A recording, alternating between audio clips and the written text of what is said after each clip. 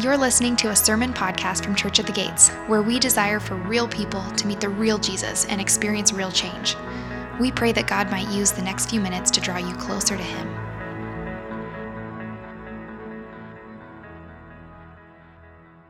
Open up your copies of God's Word to the book of Daniel. We are well past Psalms. We are in like the back third of the Old Testament. If you need to, you can open the table of contents in your Bible and start wherever you need to start to get to Daniel. And I want you to keep a finger in Daniel 7. Daniel chapter 7 today as we work through our series on every book for all of life. We take books of the Bible, summarize them, and show us how we really interact with these on a daily basis.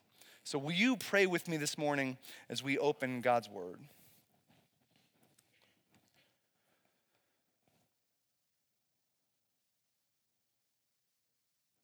God, we're just grateful. We think about this season of Thanksgiving and that even in hard years where there's been much to lament, your faithfulness is seen not as the silver lining, but as the undergirding for a year. God, if we pause long enough, we can see your hand in every part of our lives. We have reason for deep gratitude, not only for salvation, but how you protect us from ourselves sometimes and from others, how you provide for us, God, how you pour out grace and mercy upon us. And so we, your people, are grateful today and thankful that you never wax, you never wane in your care or love for us. No other God can say that, no other people can say that. It is you, the one true God, 3 in 1, Father, Son, Holy Spirit, who loves us, holds us, and keeps us forever. God, watch over us. Holy Spirit, will you illuminate the text? Would you point us to your Son, Jesus? In your name we pray. Amen.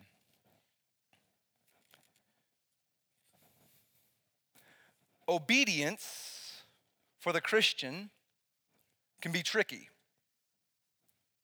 In particular, public obedience. Obedience where people are looking. Obedience that might cost you. Obedience that makes you declare, I believe in the God of the Bible. Obedience to Christ where the outcome is uncertain, where God is asking you to say something, to do something, to live a way where the outcome is uncertain. Where faithfulness at work might cost you that promotion. Where faithfulness with your friends might cost you relationships. Where faithfulness at school might cost you a final exam grade or cost you with professors. Where faithfulness at home might cost you relationships with family members. Obedience in private is easier because it costs us just ourselves. Obedience in public is tricky because it potentially puts us in great need of God's protection or provision. Obedience with an uncertain outcome takes faith, right? That when God calls us to obedience, what he's calling us to is a step of faith, which is why many of us don't take a step of faith. All of us at some point have walked away from the challenge, from the opportunity, because we're uncertain of the outcome. What will happen to me? What will happen to my family? Will I be able to provide? Will my kids still love me? Obedience, after all, privately or publicly, is saying, I trust that God's way is better than my way. Obedience at the very core is faith.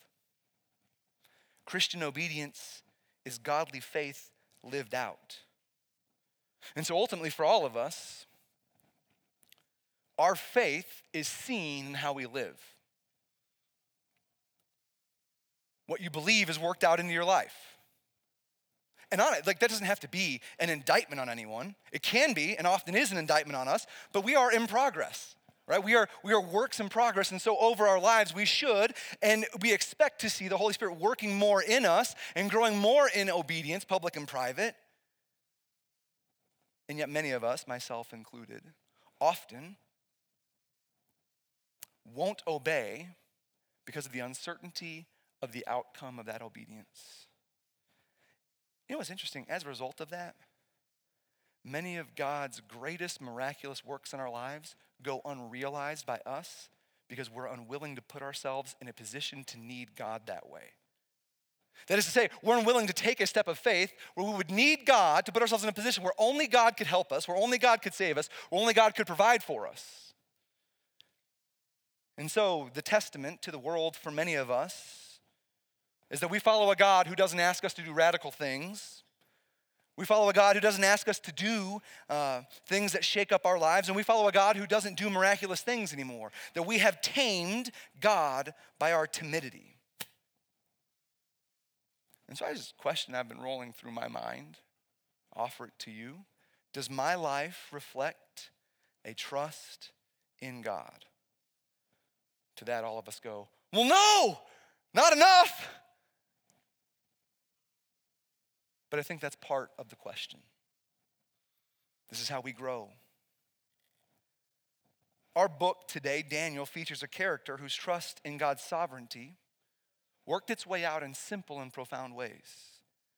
The book of Daniel offers us a direction and a way forward for those of us, like myself, who get scared off of obedience by the uncertain outcomes of following Jesus. So today I want to introduce the book of Daniel.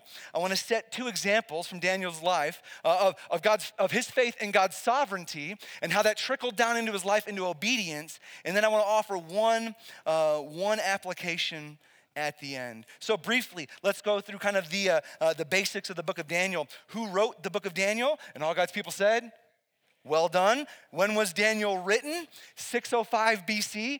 The best that we can think is Babylon comes in, destroys Jerusalem, and in the first wave of deportation, 605 BC, Daniel, his friends, and a bunch of the royal court of Jerusalem is taken to Babylon.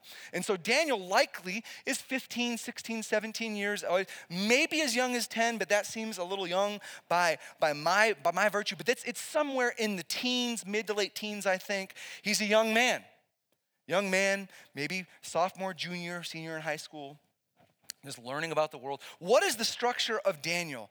Well, it is complicated but beautiful. It's written in two different languages, which makes it really interesting.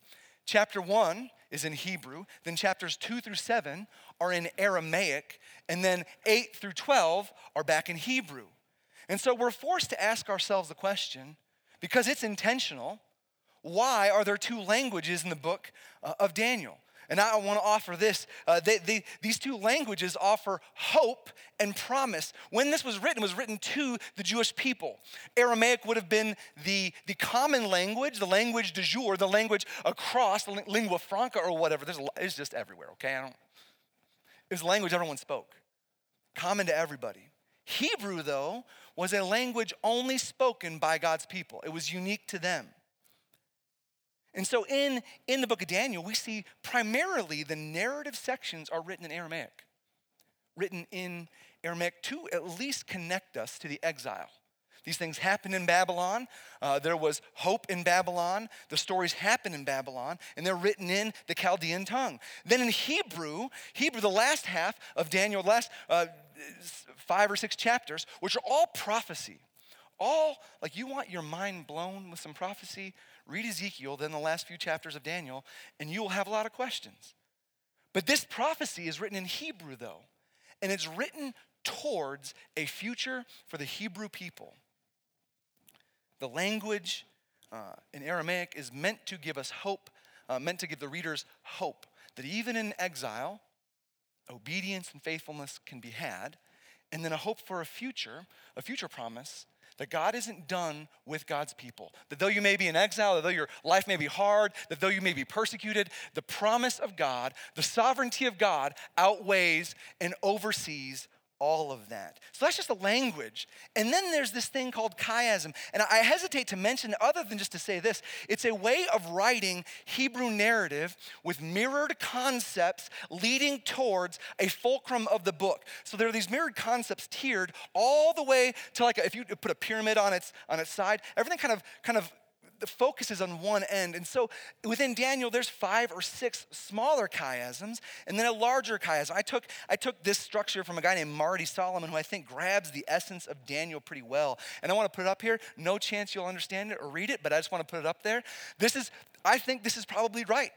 That in the structure of Daniel, there's the prologue and the epilogue, then there's prophecies of kingdom the top, kingdom the bottom, suffering the top, all of that leading to chapters 7 and 8. And so when you're reading Daniel, you're asking yourself, if 7 and 8 are really the center of the book, the center of the ideas, then what's at the center of the center? And when you look at the center of the center, you get Daniel 7, 13 through 14. I want to read it here. This is a vision from Daniel.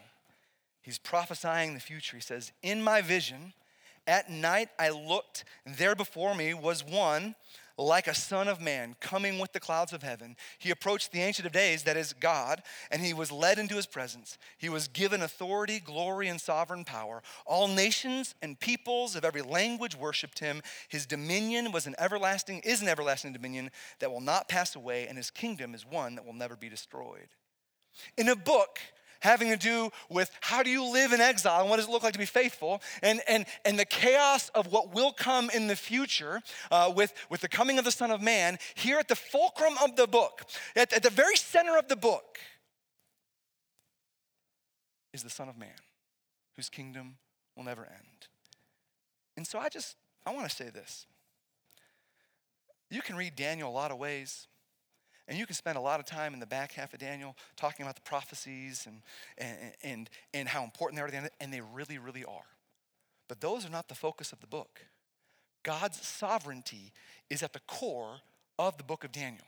We see God's sovereignty in Babylon, and we see God's sovereignty in the future times. That doesn't mean it's not consequential, because like you look in chapter 9, there's this detailed, like almost to the month and year foretelling of when Christ is coming. That is supremely important. But the overall picture of the book of Daniel is a focus on God's sovereignty unthwarted by the actions of man and kings throughout history. So why is Daniel so important? The book of Daniel displays how trusting God's sovereignty creates a steadfast faith. That if you want to understand what to take away from Daniel is this, that if God is in control, if he is really at the top of the pecking order and all the universe runs through him and there's nothing that surprises him, then there is no chance that any king, president, politician, world order, anything can thwart him. And that's good news, because we live in really uncertain times.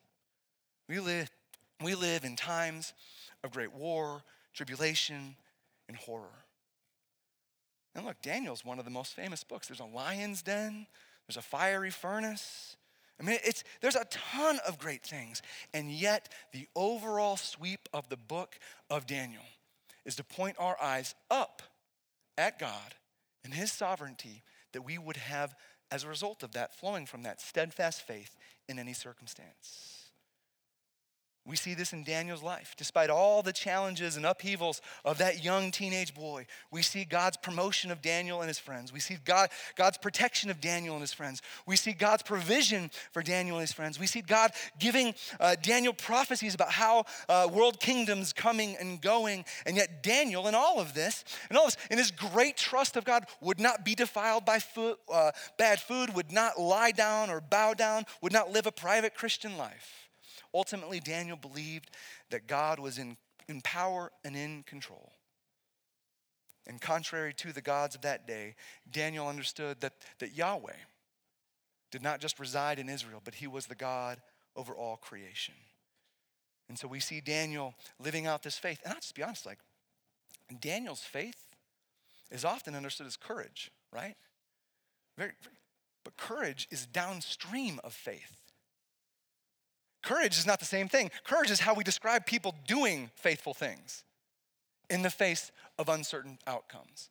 So here's Daniel in Babylon, and I want to give 2 examples of Daniel's faith in God's sovereignty that flow into steadfast faith. So this is what we're talking about. If this is true, that we can have faith in God's sovereignty, that he is in control, that nothing happens outside of his decree or understanding.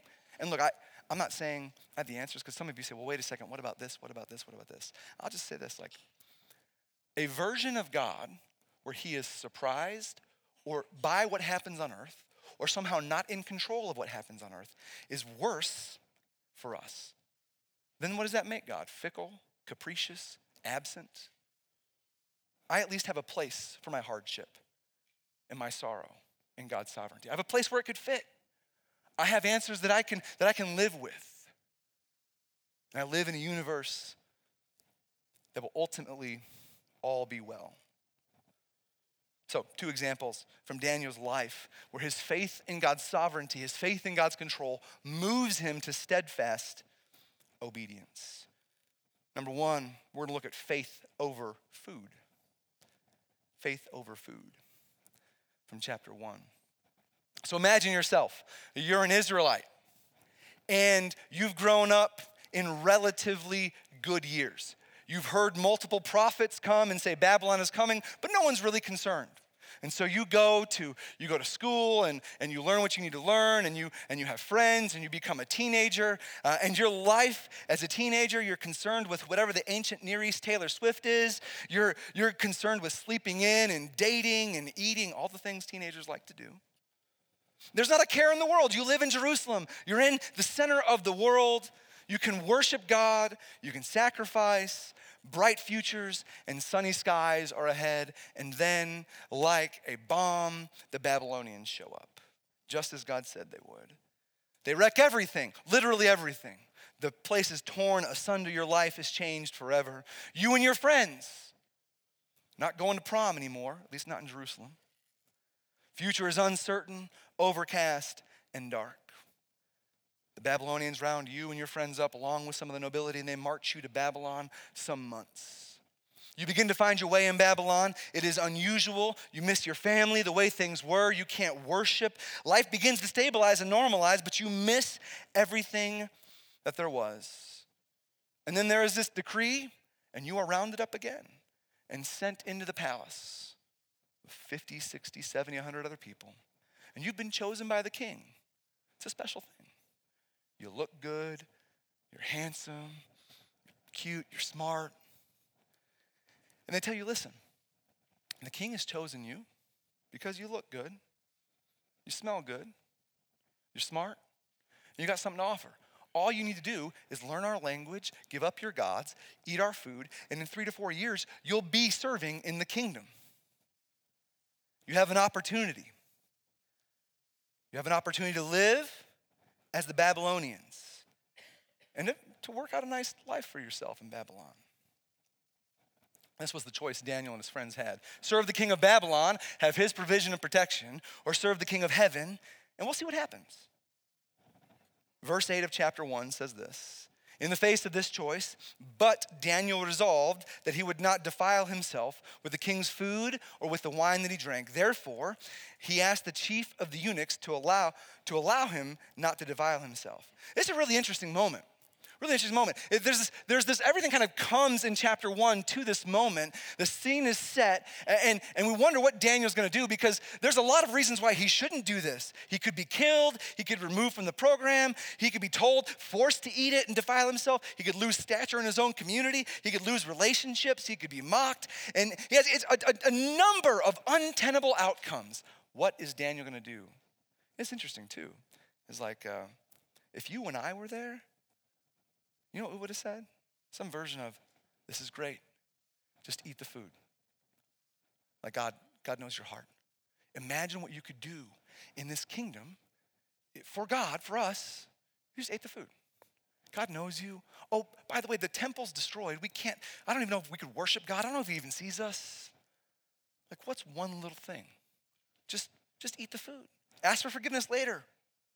Then steward God's responsibility. And yet Daniel says he doesn't want to be defiled. This is a religious term. It means to be unclean. What Daniel understands is if he eats these things, he can't worship the Lord, which to a lot of Israelites in Babylon is a moot point because they can't worship the Lord. They did anyway. And so the temple is dead and the sacrifices are gone. And here's Daniel, this 13, 14, 15, 16, 17-year-old man saying, listen, if I eat these things, I am defiled before the Lord. I can't worship him. I can't offer my life. God's presence was in the temple. It's not in Babylon. But could Daniel even be defiled? Could God even see Daniel as defiled? Is defiled even a category? Have you been to Babylon? It's like Las Vegas. Everything's defiled. Like, what are you talking about, Daniel? And yet there he is. He said, I won't be defiled. At the core of who Daniel was, he understood a couple things about God. Number one, that his God, Yahweh, was the God of the universe. It was very common in the ancient Near East that your gods were regional gods, which is why Babylon, when they took a country, they took all of the gods and then took them, all of the idols and all of the worship instruments, and took them and put them into Babylonian temples as a way to defile and to show superiority of the Babylonian God. But Daniel understands that the God is not just in Jerusalem, he's in Babylon, he's still in control, he's still for Daniel. And more than that, this God who exiled us to Babylon is still somehow worthy of worshiping. There's no church to go to, no place to sacrifice, and yet Daniel found a way to be faithful and steadfast to the God of the universe. The other thing Daniel knew to the core of who he was is that he knew that God still saw and cared about how he lived. That in the midst of a really hard, like none of us would excuse any Israelite for becoming a Babylonian after what had happened. We'd all have some sort of compassion. That makes sense. I totally get why you lived that way. I totally get it. Like your hope in God was gone and you were in a low moment and so you gave up. Like we would all understand it. You can't sacrifice bulls. You can't worship the same way. And yet Daniel knew what Paul said in Romans 12 is true, that like we can offer ourselves as a living sacrifice. That there is something we can give the Lord even if it's not in the temple. So Daniel decided that that God was worth dying for in Babylon. Decided that God was still present even in Babylon. Daniel decided that God was still worth serving in Babylon. And in some sense, like what we understand about Daniel is this decision was made 100 times already in Jerusalem. That who he was worked out here. We often think, man, I wonder what I would be like. I wonder what my faith would be like if I was persecuted. Well, the stories of Scripture show us that you will not have more faith when the heat is turned up. You'll have whatever faith you have now when it's turned up. And that's what we see in Daniel. That the decision to not defile himself is one that he made over and over and over and over in Jerusalem. You don't think they had good food? You don't think they had temptations there? All of that, Daniel had to choose over and over and over and over not to defile himself. And as a result, he tasted and saw that the Lord was good. So when he gets to Babylon and they say, listen, eat and drink of all of the excess and become Babylonian, he says, no, I can't defile myself. Why? I've done it time and time again in Jerusalem. I've tasted and seen that the Lord is good. I trust him and I know him and I know he's for me and over all of this. So in this, I can trust him. It was still a choice with an uncertain result. And yet, it was a choice he had made many, many times and seen God's faithfulness. So many of us encounter situations where honoring God leaves us with an uncertain future. We're told at our jobs, if you want this job, you need to affirm these lifestyles. If you want to keep this job, you need to affirm these lifestyles. If you want this scholarship, you need to say these things or do these things. If you want to grow in academic achievement, you need to jettison your faith. If you want to climb the corporate ladder, you need to backbite and give up all of your ethics. Each invitation to compromise is equally an invitation to trust God's sovereignty. God's seated on the throne. Each invitation to compromise is an invitation to steadfast trust. Each invitation to compromise is a question to the Christian. Is your God sovereign over this as well? We love God sovereign over the good parts of our lives. Easy. But what about the hard parts? Where faithlessness or compromise comes easier, where no one sees. Each invitation to compromise is a question for the Christian. Is our God sovereign over this situation as well? For Daniel it was, and he gained favor with God. Second example from Daniel's faith in God's sovereignty. First was faith over food, that he decided he would not be defiled and he let come what may, knowing God's sovereignty, his obedience in that moment over food. And then there was faith under fire, chapter 6, at the end of his life. So Daniel now is maybe 60, 65 years later. So he's mid to late 60s, maybe early 70s. He's been in Babylon mid 70s, been there a long time. He has grown in stature in the government. He's in a pool of like the three most in charge guys in Babylon, and King Cyrus or King Darius wants to make him his number 2. And he's going to be put over the whole thing. He's interpreted dreams. He's watched his friends be bold. He's basically in charge of making sure the king gets all of his taxes. And then we're told that among the other officials, envy begins to break out. They become to be envious of Daniel.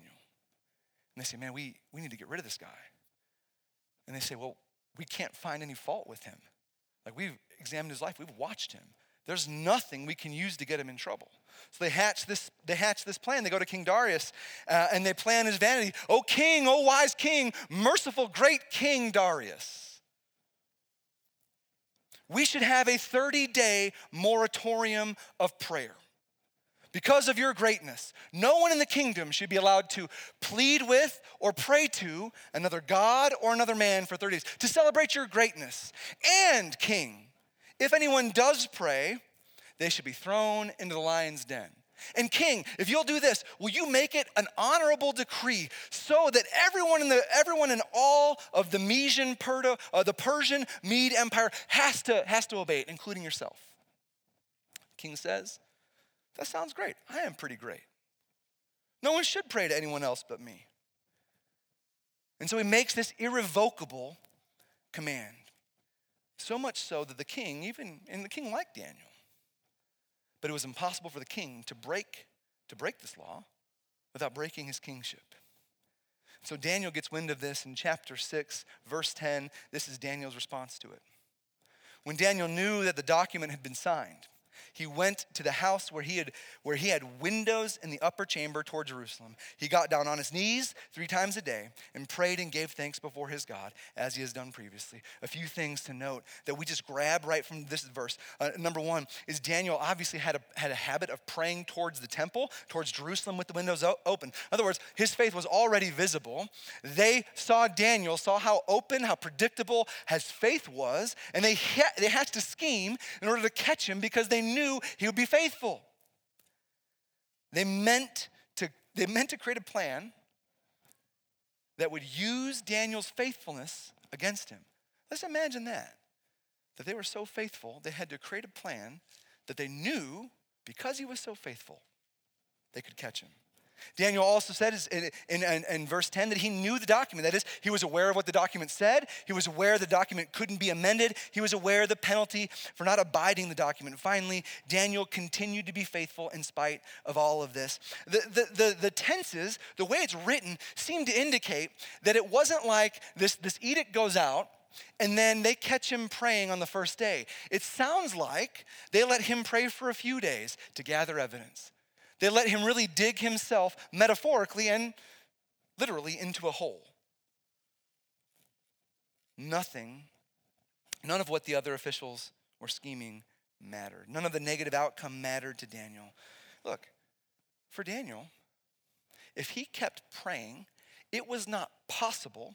It was not just possible. It was not just probable. It was a certainty that he would end there. It wasn't like he'd get to plead his case. If he prays openly and he's caught, there's no jury, there's no judge, this just executioner. And so he goes for days, a few days, and prays just as he did. And look, again, you and I, if we're put in that, we say, Daniel, listen, let's be shrewd here. We know the Lord can hear you. Just close your windows. Go to a different room and pray.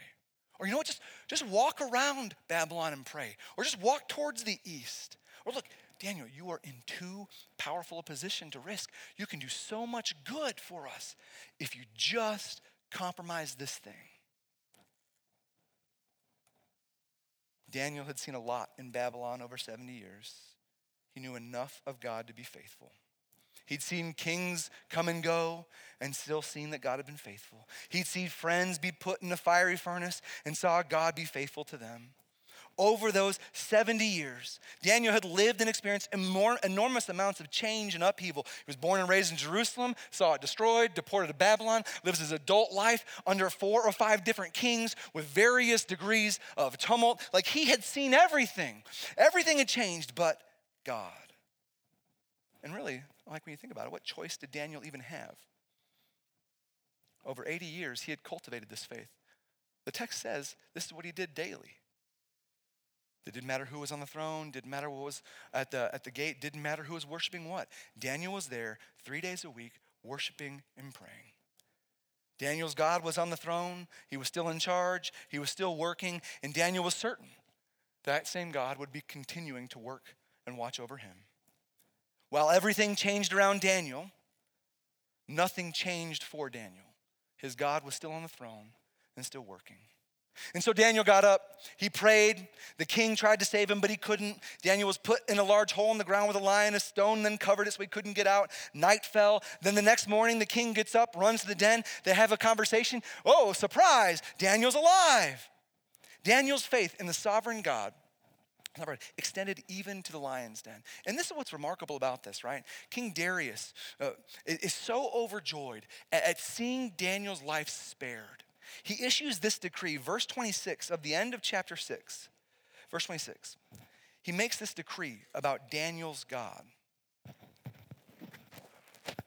I make a decree that in all my royal dominion, people are to tremble and fear before the God of Daniel. For he is the living God, enduring forever. His kingdom shall never be destroyed, and his dominion shall be to the end. He delivers and rescues. He works signs and wonders in heaven and on earth. He who has saved Daniel from the power of the lion. Not only does God vindicate Daniel's faith, his obedience, that Daniel's steadfast faith not only was vindicated by God, but so much so that the king issued a proclamation to all of his kingdom saying, listen, there's really one true God, and his kingdom is never going to end. And look, if it sounds familiar, if the language sounds familiar, it's because it's repeated again in chapter 7, which we've already read. Let's read it again.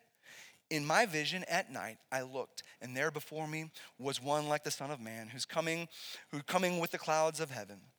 He approached the Ancient of Days and was led into his presence. Note this is basically what King Darius paraphrases. He was given authority, glory, and sovereign power. All nations and all peoples of every language worshipped him. His dominion is an everlasting dominion that will not pass away, and his kingdom is one that will never be destroyed. King Darius doesn't praise Daniel. He praises the God of Daniel. And look, this is important. This is important because we've talked about Daniel a ton, and you could read Daniel and give you 17 ways to be more courageous and 14 reasons to be a leader like Daniel and all that. That's great. But Daniel isn't who we're supposed to emulate here. Daniel points us to Jesus. This is the whole point. The application here is don't be like Daniel. It's be like Jesus. Consider these parallels. Daniel strove to uphold the law of God. Jesus upheld the law perfectly. Daniel spoke truth to power. Jesus was the embodiment of truth in power. Daniel would not bow to other gods. Jesus would not bow to Satan. Daniel depended on God through prayer. Jesus depended on God through prayer. Out of envy, Daniel was conspired against. Out of envy, Jesus was conspired against. Daniel was thrown in a hole and left for dead with the lions, and a stone was rolled over the mouth of that hole. Jesus was put in a tomb with a stone rolled over it. Daniel came out of that hole alive the next day. Jesus came out of the tomb alive on the third day. I guess, again, what I'm saying is the application here can't be like Daniel. It points us to the fulcrum of the book of Daniel, which is the Son of Man, which is Jesus Christ, who came 400 or 500 years later to be the Savior, who came from heaven to earth, lived a perfect life, died on the cross, was entombed, and rose from the dead that we would be saved. Knowing that all will be well, that he has come to redeem and restore all things. If you are in exile, if you are a Hebrew going through trouble, if you feel like God is against you and God just presses in and the world is against you, look, the book of Daniel points you to the Son of Man saying, listen, it is not well, but one day his kingdom will reign and his dominion will be endless and boundless and all things will be well. This is Daniel pointing to Jesus. And it was Jesus who said, not my will, but yours be done. He stared down the cross. Jesus knew what was coming. Jesus knew the cost. Jesus knew faith was going to be costly, and he did it, that we would have faith. And so the application this morning, be steadfast. Be steadfast. Charles Spurgeon describes steadfastness as knowing what you know and clinging to it. That's good. Steadfastness is not primarily doing first. It's knowing what you know and then holding to it. Why do we cling to it? Because Satan wants to convince us that God isn't sovereign, that God isn't good, that God isn't faithful, that God isn't in control. He wants to convince you that you are on your own and the God you worship is powerless, doesn't love you, doesn't care for you, can't rescue you, can't liberate you, that you might as well bow down to something else that's dead because God is too. And so we know what we know and we cling to it, because if we cling to the right things, steadfastness follows. Our God is king, our God is good, he is in control, and he's the ultimate and final power. All Christian steadfast flows from this. And so let me just offer a prayer for you. Just offer a prayer for you this morning. Know what you know and cling to it, right? Know what you know and cling to it. Here's a prayer. Jesus, I know you are king. Know what you know, cling to it. I know you sustain all things. Know what you know, cling to it. I know you are in control. Know what you know, cling to it. I know you are trustworthy. Know what you know, cling to it. Help me to follow you even when the outcome is uncertain, for your name's sake. Know what you know and cling to it. I know you are king. I know you sustain all things. I know you are in control. I know you are trustworthy. I know you are good. I know you love me. I know you've saved me. I know that Satan can't thwart you. Help me to follow you even when the outcome is uncertain. Oh God, we confess that you are king. We confess too often we are easily swayed from the knowledge that you are good, that you are holy, that you love us, that you are for us, and that you can save us. Help us to follow you in obedience even when the outcome is uncertain for us. For your name's sake, amen.